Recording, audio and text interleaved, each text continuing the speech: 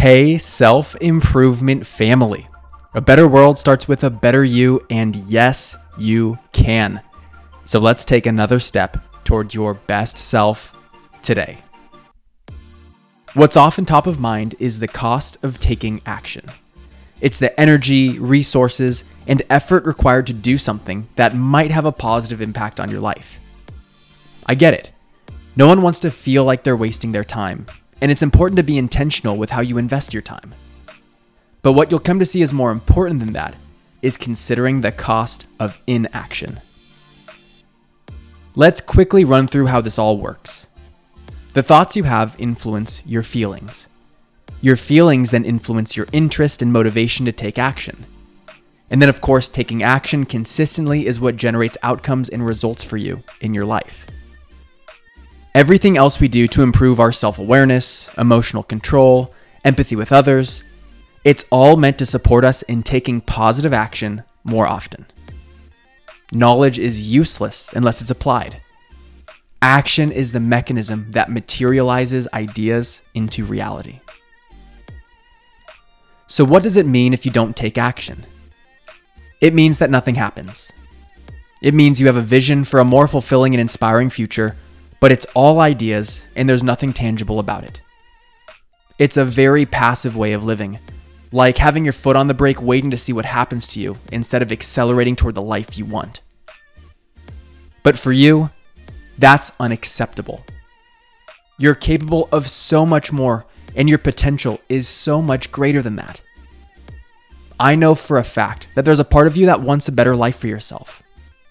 That's why your personal development is so important to you. And because I know that, I feel like you're open to me challenging you on this. As it relates to your self-growth, what is the true cost of inaction? It's losing self-belief because you let the fear of failing keep you from proving your worth. It's compromising everything you could be for the people you care most about because you don't want to fall short and disappoint yourself. But more than anything, it's tolerating a stagnant life that's only a fraction of your potential. So take action, even before you feel like you're ready.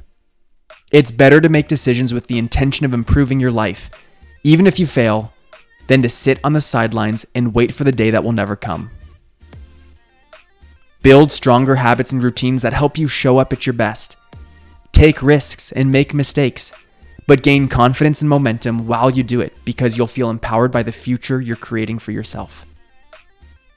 Invest in yourself and gain the skills you need to take positive action and change your life.